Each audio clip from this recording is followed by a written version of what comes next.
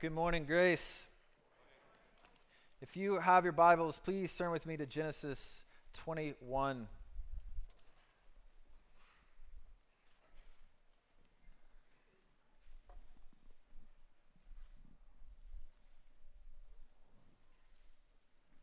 And I hope that you have been paying attention this morning.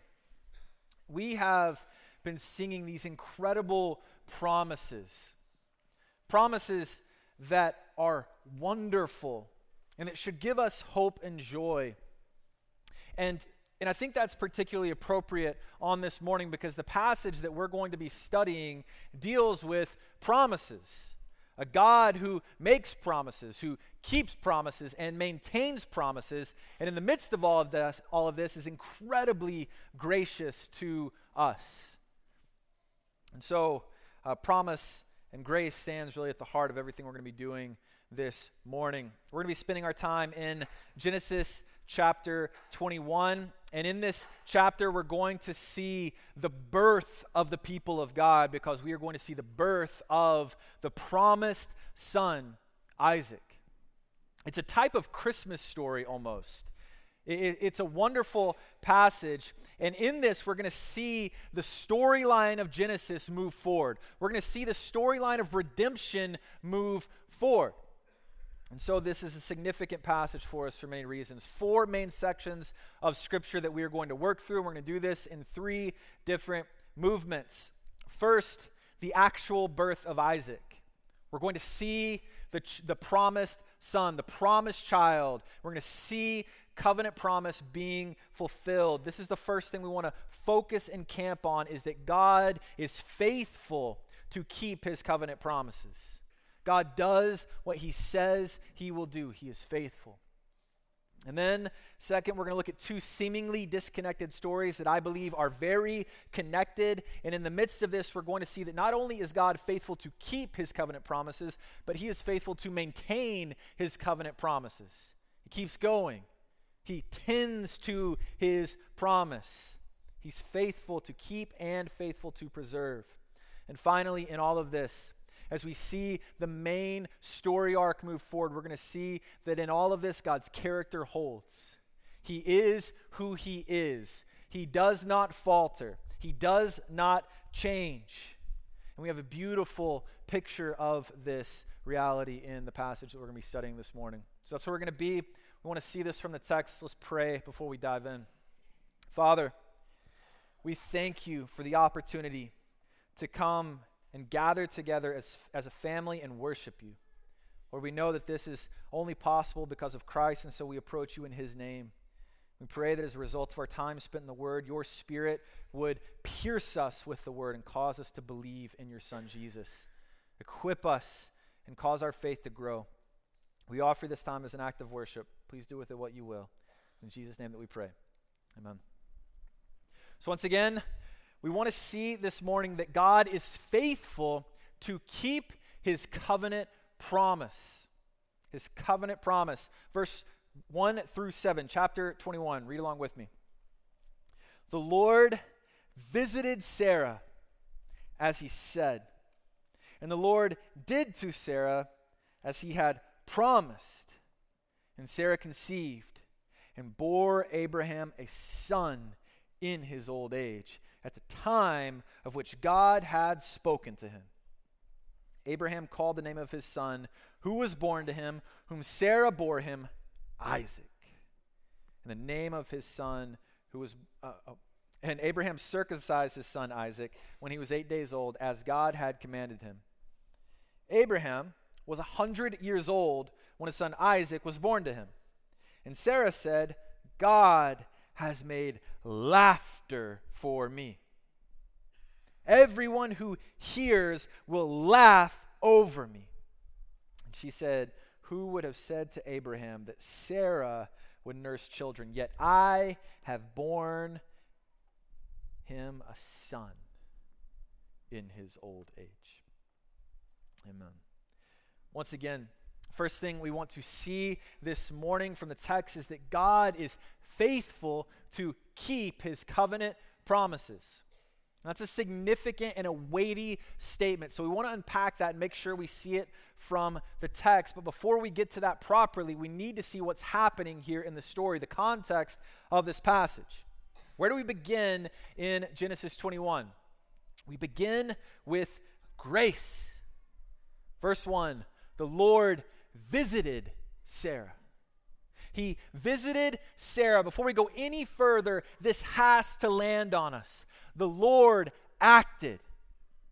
The Lord acted. Not because Sarah had earned this or because she deserved it, but because God is gracious and he gives us what we do not deserve. According to his steadfast love and kindness, God acted, and so he visited Sarah. Grace permeates this passage. And as a result of this visitation, as a result of God's grace, verse 2 tells us that Sarah was able to supernaturally conceive and bear a son. And I emphasize that supernatural part because this passage makes it clear that this is something that absolutely could not happen apart from God's gracious action. This was an impossibility. This wasn't something that was normal but unlikely. No, this is something that simply could not happen. Physically impossible. Abraham and Sarah are too worn out for this to happen, yet God makes it happen. The text goes to great lengths to emphasize the impossibility of this happening naturally. Over and over again, we see Abraham and Sarah's age spoken about. And this repetition is to impress upon us that this is something that only God can do. This isn't natural. Man can't accomplish this feat. This past week, as Caleb mentioned, our student ministry studied John 11, and we studied that idea of Lazarus, and Caleb is right on to mention this story, and the reason why is because as Jesus hears that his friend's about to die, he waits. He tarries. He doesn't return. He doesn't return until Lazarus is not, so it's clear that Lazarus isn't mostly dead, but he's dead. Then and only then does Jesus go and return and raise his friend from the dead. Why? Well, because Jesus loves Lazarus, and he loves Martha, and he loves Mary. And because he loves them, he waits until his friend is dead, so that he can go and raise him from the dead, showing that he is both capable and willing to raise the dead. Nothing is impossible with our God. And so a similar thing is certainly happening here. Why would God wait so long to give Abraham and Sarah a child? Why wait until they are as old and as barren and as worn out as they are? It's for us. It's for us to show us what God is capable of, to show us that nothing is impossible with him. And because nothing is impossible with God, the baby boy Isaac, the child of promise, the first of the people of God, was born. And so verse 2 gives us these incredible words that should stop us in our tracks. And Sarah conceived and bore Abraham a son in his old age. Grace. Amen.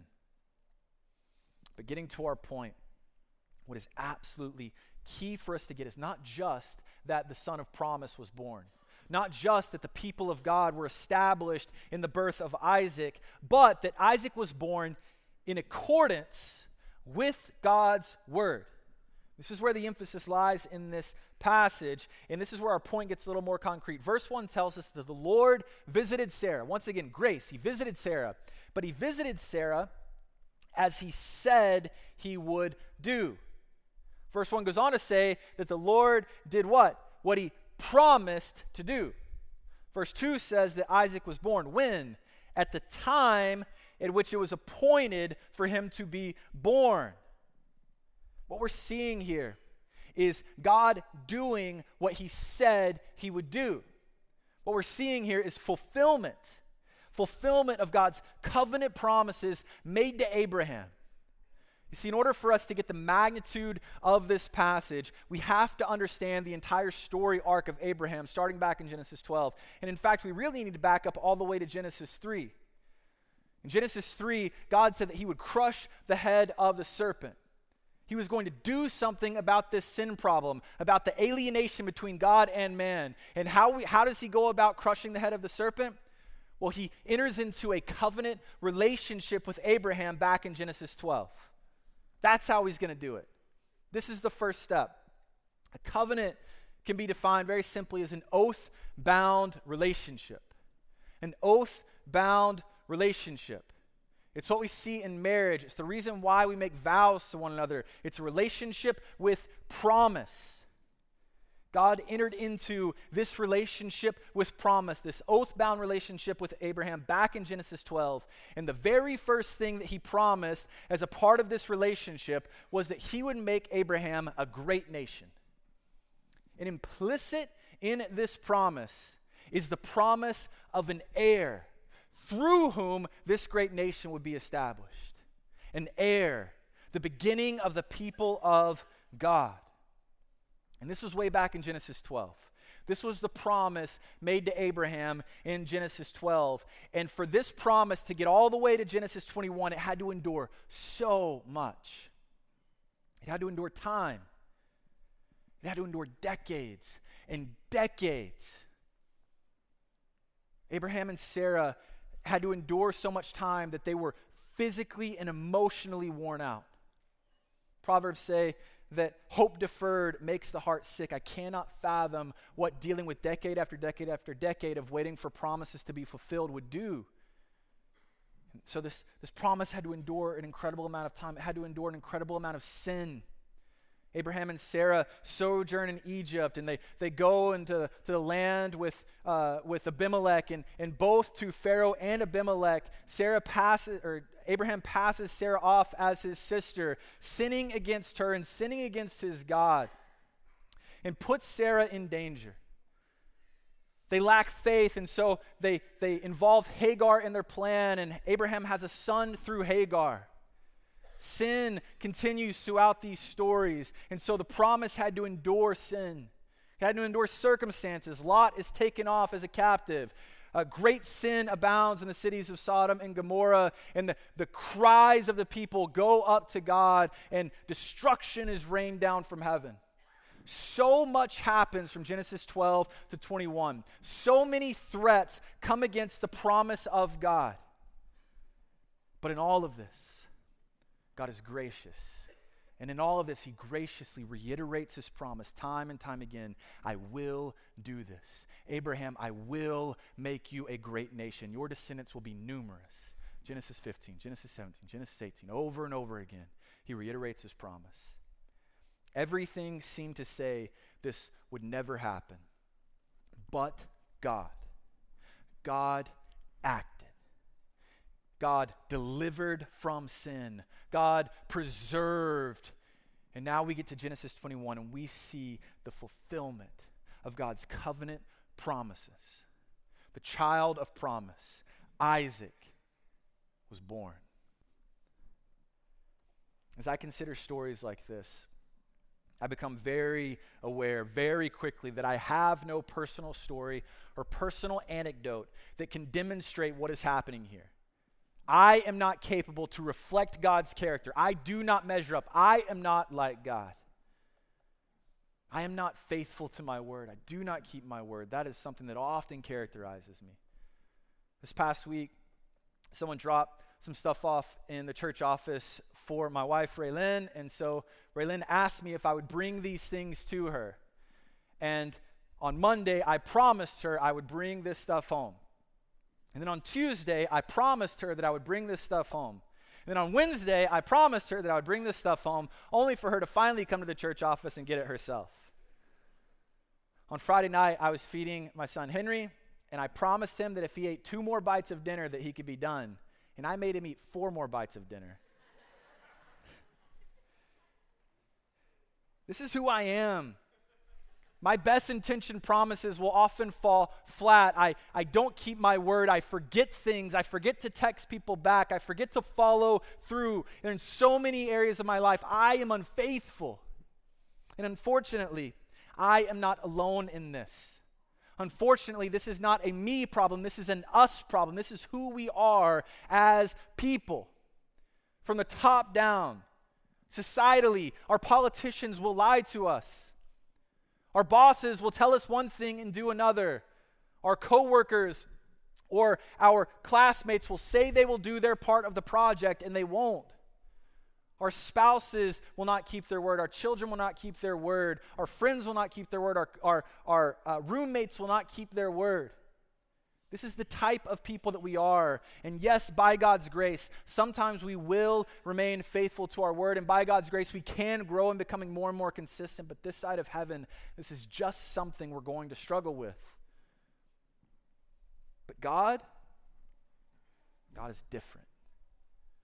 He is different. Amen. God will forever remain faithful to his promise.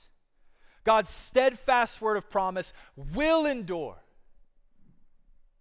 through time, through sin, through circumstances, and anything that we can think up. God's promise will endure through it. God is faithful.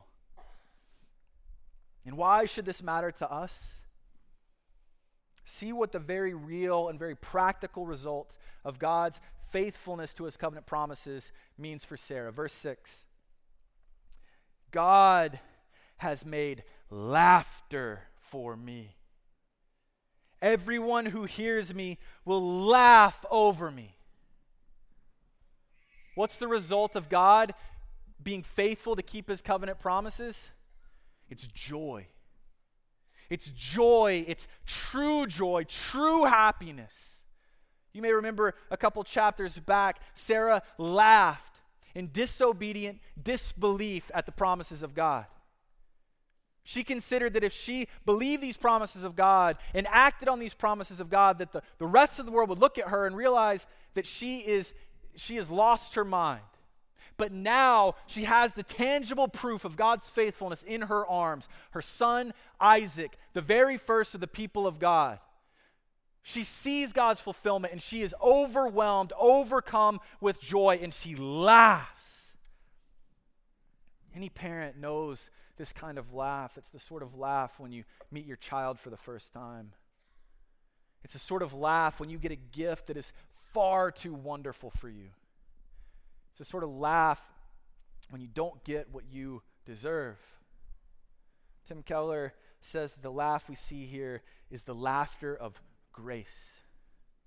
The laughter of not getting what you deserve, but what God graciously loves to give. God is the giver of gracious laughter, and he is able to do this because he is faithful to his covenant promises. And this matters to us because God is not only willing to give Sarah this laughter of grace back in the Old Testament, but he is willing to give us this laughter of grace even today. See, Isaac was the first child of promise, but there was a truer and better child of promise yet to come. Jesus is the true and better promise. The Bible says that through Christ, God has enacted a better covenant. And now God has entered into a covenant relationship with us, an oath-bound relationship with us. By grace, through faith in Christ, God now relates to us with the relationship with promise. And these promises are amazing and broad and glorious. Promises that say things like, no matter the time, no matter your sin, no matter your circumstances, God will never leave you nor forsake you if you are in Christ. Or that Christ will build his church, not even the gates of hell can stand against it. Or that in Christ your sin is cast as far as the east is from the west. Or that in Christ the suffering that we experience in this life will always be temporary, light and momentary, preparing for us an eternal weight of glory beyond all compare. Or that in Christ, those who God foreknew, he predestined. Those he predestined, he called. And those whom he called, he justified. And those whom he justified, he glorified. In Jesus, all of God's promises find their yes and their amen.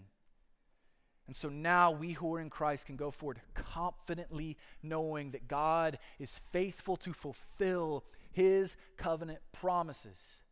He will do it. He is faithful. So how do we respond to a passage like this?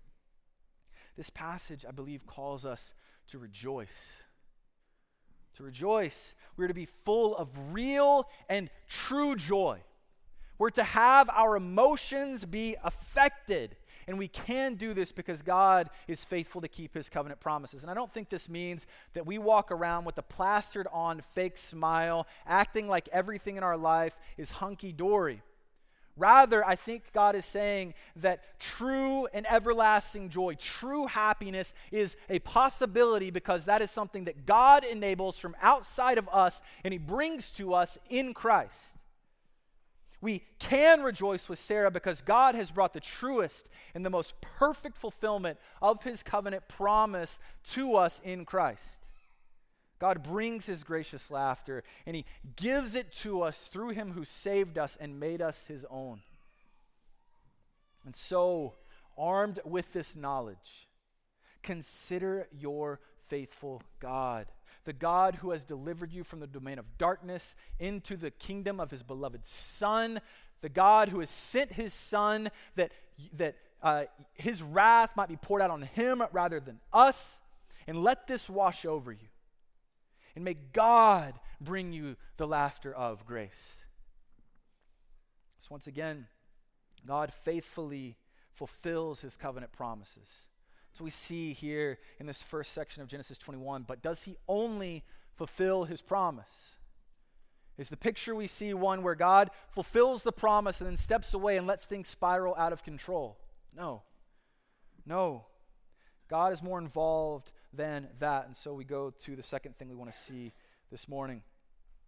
God is not only faithful to fulfill his covenant promises, but he is faithful to maintain his covenant promises. He's faithful to maintain his covenant promises. We're going to read two passages of Scripture. Hang in there with me, verses 8 through 14. And the child grew and was weaned, and Abraham made a great feast on the day that Isaac was weaned. But Sarah saw the son of Hagar, the Egyptian, whom she had borne to Abraham, laughing. So she said to Abraham, "Cast out the slave woman with her son, for the son of this slave woman shall not be heir with my son Isaac." And the thing was very displeasing to Abraham on account of his son. But God said to Abraham, "Do not be displeased because of the boy and because of your slave woman. Whatever Sarah says to you, do as she tells you. For through Isaac shall your offspring be named. And I will make a nation of the son of the slave woman also, because he is your offspring." So Abraham rose early in the morning and took bread and a skin of water and gave it to Hagar, putting it on her shoulder, along with the child, and sent her away. And she departed and wandered in the wilderness of Beersheba. Now let's skip down to verse 22. At that time, Abimelech and Phicol, the commander of his army, said to Abraham, "God is with you in all that you do.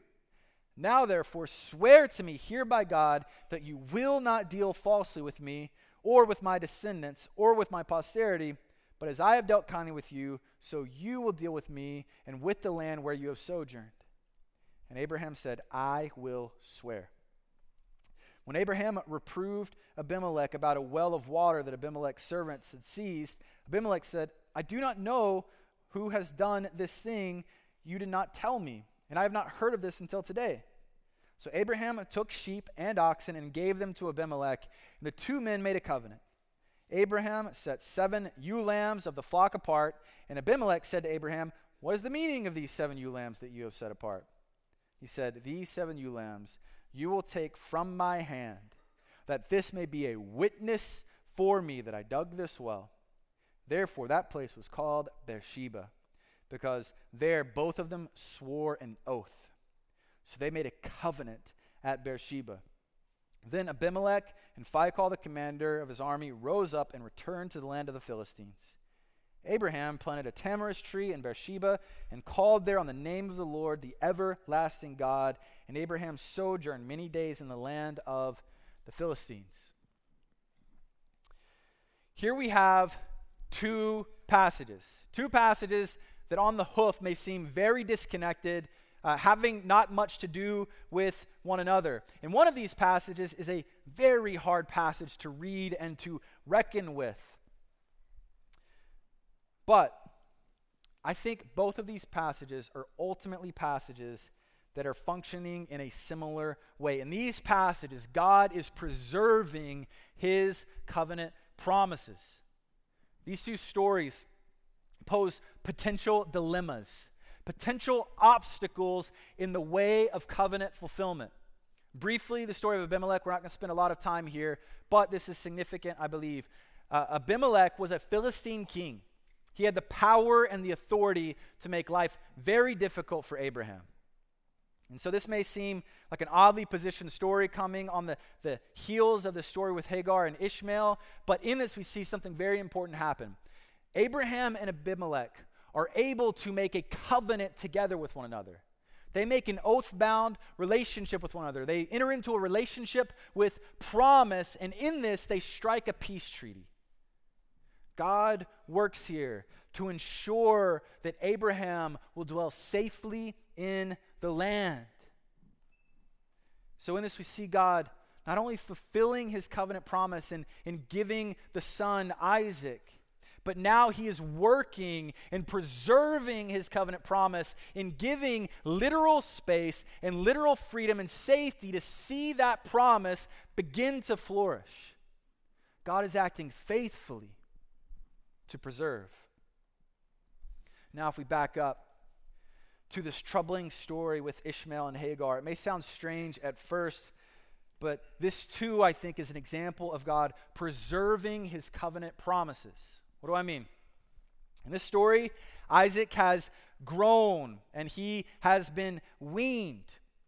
And so this should mean that Isaac is about 3 years old. And this is a significant milestone in the ancient Near East. This essentially means that Isaac is out of the woods. Infant mortality rates were so high that most children died in this age. And so if a child were to make it to the point where they were weaned from breastfeeding to about the age of 3, then that meant that they're probably good. And so it was cause for celebration, cause for a feast. And so Abraham did just that. He called for this wild, extravagant celebration. And at this celebration, Sarah sees Ishmael laughing. And Sarah becomes enraged. And in her rage, she goes to Abraham and she demands that Ishmael and Hagar be cast out. And at first, Abraham is reluctant, but then he agrees and he casts Hagar and Ishmael out. What in the world is happening here? This is a hard story to get through because it seems to be a story where there is so much callousness towards the well-being of Hagar and Ishmael. So what's happening? First, I'm making a call here. I believe that Sarah is undoubtedly wrong here. Some will try to defend her, but I think it's plain that her actions are evil. She is sending Hagar and Ishmael out to a certain death. I think it is a cruel and an inhumane thing to do to send them out in this way. She's not sending them out into the wilderness where there are plenty of resources. She's sending them out into the desert where there is nothing and they are destined to die very quickly. But even though she is acting wickedly, I believe here, her reflexes are not wrong. When Sarah observed Ishmael laughing, she didn't see him just having a laugh or enjoying the party. The wording here makes it very clear that what Ishmael was doing was mocking Isaac. This is backed by the New Testament. Galatians 4 says that Ishmael was persecuting Isaac. Now, we don't know exactly what that means. The text doesn't spell it out, so it's probably unwise for us to go too far with that. But what we do know is that this somehow meant that the child of promise And the covenant promise itself was under attack. And Sarah, even in her acting wickedly, somehow was able to rightly perceive this. And so this is why she says in verse 20, cast out this slave woman with her son, for the son of this slave woman shall not be an heir with my son Isaac. That's the deal. Isaac and Ishmael cannot share an inheritance. There is one promise. Galatians 4 backs this up once again. It says that we can understand this allegorically, that there's two covenants, and Ishmael represents the covenant of the flesh, and Isaac represents the covenant of the spirit or of promise, and these things are incompatible. They cannot go together, and so it was right for the covenant of the flesh to be cast away. And God now backs this line of reasoning when he comforts Abraham. He tells Abraham to send Hagar and Ishmael away, and he says this in verse 12, do not be displeased because of the boy and because of the slave woman. For, why? For through Isaac shall your offspring be named. What's happening here is a lesson in divine sovereignty. God is working through Sarah's sinful motivations and anger to protect and preserve his covenant promises. God is remaining faithful. God is acting righteously and above reproach, all the while Sarah is acting wickedly and faithlessly. Nevertheless, God moves this thing forward, his plan of redemption. Now I want to pause. I know that might be a heavy thing, so we're going to circle back here. So pause. Big picture. What I think we're seeing here in the story of Ishmael and the story of Hagar and the story of Abimelech and Abraham are threats to the covenant promises of God. Threats to the covenant promises of God. God maintains his covenant promises by removing the threats. At our apartment, we have a back patio. It's an enclosed back patio. And on this back patio is this tree weed thing. I don't really know exactly what it is. At some point, we chopped down a tree in the backyard, and from that grows this tree weed thing that grows the speed of light. It makes very little sense to me, but I am constantly having to tend to this thing so it doesn't become unwieldy. And last spring, I went out to tend to this thing and to cut it back, only to realize that a ton, and I mean a ton, of spiders have taken up residence in this thing. And at that point, I realized that I didn't want to set my apartment complex on fire to deal with this problem, so the safest thing was to see if time and space would fix my problem. And I left it for another time. Time and space did not fix the problem. And so come summertime, we wanted to be able to use that back patio space. We wanted Henry, our son, to be able to play out there and to play in a kiddie pool and enjoy that. And so at this point, I was confronted with a dilemma. One, we could never use that patio again, and that seemed like a tempting option, but one that we ultimately decided not to go with. Two, we could risk it. I'm sure you'll be fine, Henry. Go out and play in the backyard infested with spiders. Or three, as terrible as it is, we could deal with it. We could deal with the spiders. We could deal with the threats. I do not like spiders. I don't understand them. I think they're terrible and scary. But my wife and I, we love our son. And we want him to enjoy his life. And so what do? Of course, we go and we get rid of the spiders.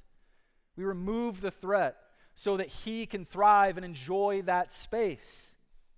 That's what we're seeing, I believe, in this passage. God is not content to merely fulfill a single promise. This fulfillment of a single promise is the first fulfillment moving towards a greater promise. And so now God tends to the promise. And he removes the threats along the way. If we consider the story arc of Genesis and the story arc of the entire Old Testament, we see this happening time and time again. Israel goes off and they're enslaved in Egypt, and God rescues his people. He redeems his people out of slavery in Egypt. They go into the wilderness, and God graciously tends the promise by giving the law. And then he gives the law again. He graciously tends the promise by giving judges and kings to rule over his people. He tends to the promise by warning his people of the consequences of their sin, that they will be sent off. He sends his people off as a form of discipline to tend to the promise. And then he brings his people back from exile, redeeming them from that fate, tending to the promise. God carefully tends to his promise, and he removes the threats from his promise so that his ultimate promise can be fulfilled. Once again, this is good news for us. God, according to the gospel, has made certain promises to us. He says that we will be his people and he will be our God. And now he tends to that. This passage should give us great hope and cause us to rejoice because it reveals that God is not content to merely save us and then back away and let things spiral however they may from there. No, he is committed to continuing to work in us according to his good purposes and pleasure. He desires that he would be worshiped in spirit and truth by every tribe and every tongue and every nation. And he desires that his church would be built up into a spiritual house, and he is committed to accomplishing these things in us and through us. This is not our right. We have not earned this. Yet, God continues to work in us. God graciously works, so we have yet another reason to laugh with the laughter of grace. He tends to us. And so again, I say rejoice. And so what we're seeing here is God keeping his covenant promises and God maintaining or tending to his covenant promises. Yet, we have this story that may call into question the character of God. And so we want to circle back now and consider God's character. The final thing we're going to see in the word this morning is that God's character holds. God's character holds. Genesis 21, verses 15 through 21. Speaking of Hagar and Ishmael after they've been cast out, when the water in the skin was gone, she put the child under one of the bushes. Then she went and sat down opposite him a good way off, about the distance of a bow shot, for she said, "Let me not look on the death of the child." And as she sat opposite him, she lifted up her voice and wept. And God heard the voice of the boy, and the angel of God called to Hagar from heaven and said, "What troubles you, Hagar? Fear not, for God has heard the voice of the boy where he is. Lift up the boy and hold him fast with your hand, for I will make him into a great nation." Then God opened her eyes, and she saw a well of water, and she went and filled the skin with water and gave the boy a drink. And God was with the boy, and he grew up, and he lived in the wilderness and became an expert with the bow. He lived in the wilderness of Paran, and his mother took a wife for him from the land of Egypt. We want to circle back here because this is too important for us to miss. God is faithful to keep his covenant promises, and he's faithful to maintain his covenant promises, but he will by no means alter his character. He does not change. His character holds. And we see that in these verses. It's a tough pill to swallow that Hagar and Ishmael were cast out, but this was the right thing to do.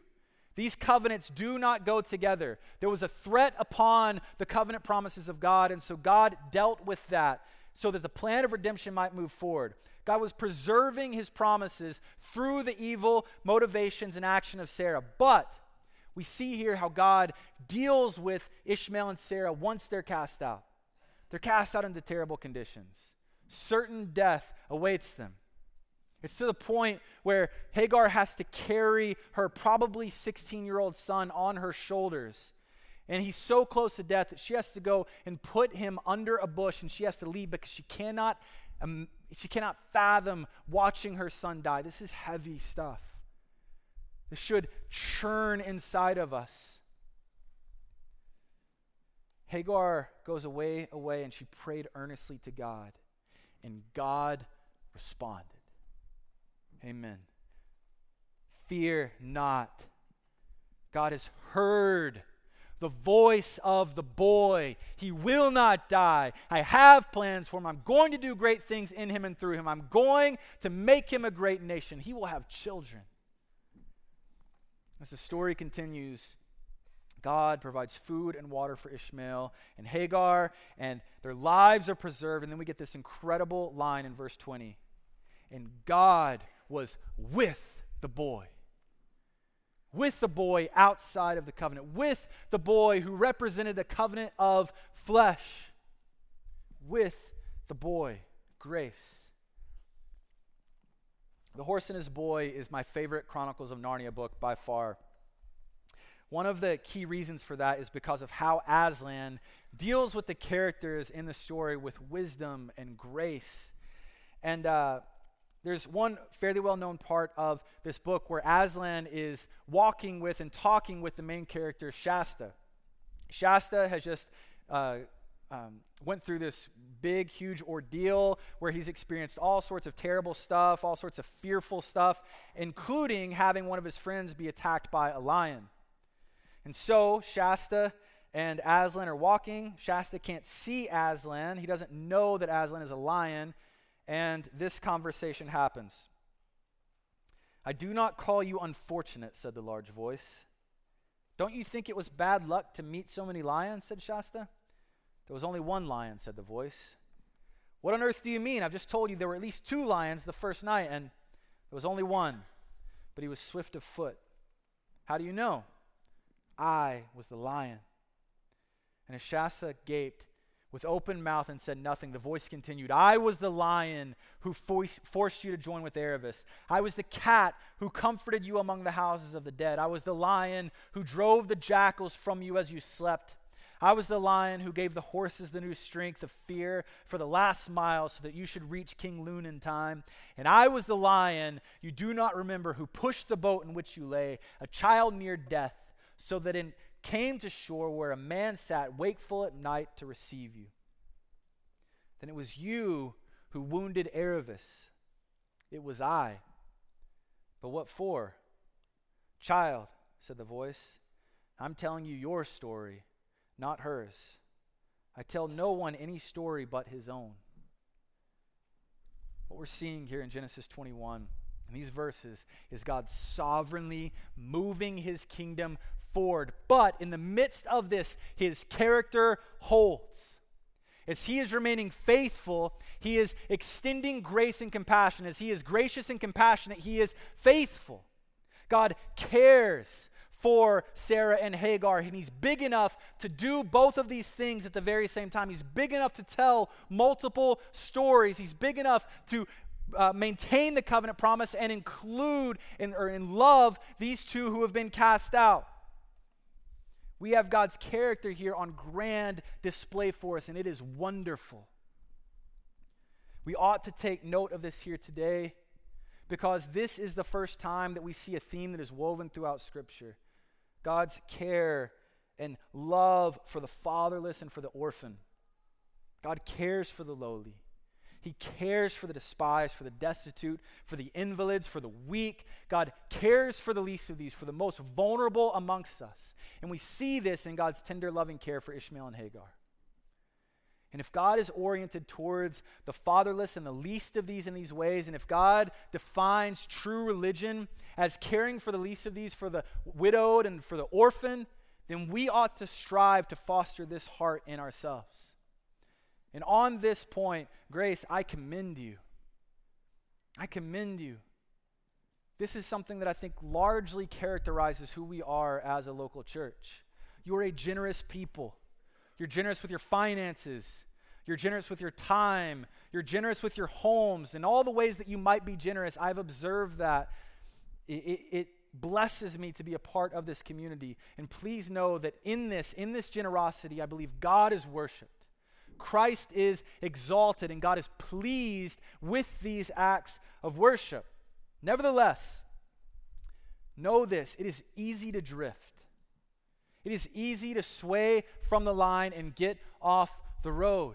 And we need to be reoriented from time to time. We need to excel still more. And so let passages like this reorient us. As we gaze at the character of God, let this remind us that we ought to be striving to worship God by loving others. Nevertheless, as instructive as a passage like this is, I don't believe the primary point of this passage is to instruct us, rather to cause us to sit back and to gaze at the character of God. What we're seeing in Genesis 21, in the story with Hagar and Ishmael and everywhere else, is a faithful and awesome God. A God who keeps his covenant promises, a God who tends to his covenant promises, and a God who maintains his character even in the midst of that. We have a God who is worthy of worship, a God who is worthy to rejoice in today. So let's pray that God would cause us to rejoice today. Father, we thank you for the opportunity to come to you in your word and to see your character on display. We thank you for the opportunity to see that you are a faithful God who keeps your covenant promises, who does what you say that you will do, a God who maintains his covenant promises, who doesn't leave us or forsake us, but tends to us graciously and kindly. Lord, would you continue to do that? Would you do that even today by your Spirit? Would you cause us to hope in you and believe in you? And yes, Lord, rejoice and laugh with the laughter of grace. Pray these things in Jesus' name. Amen.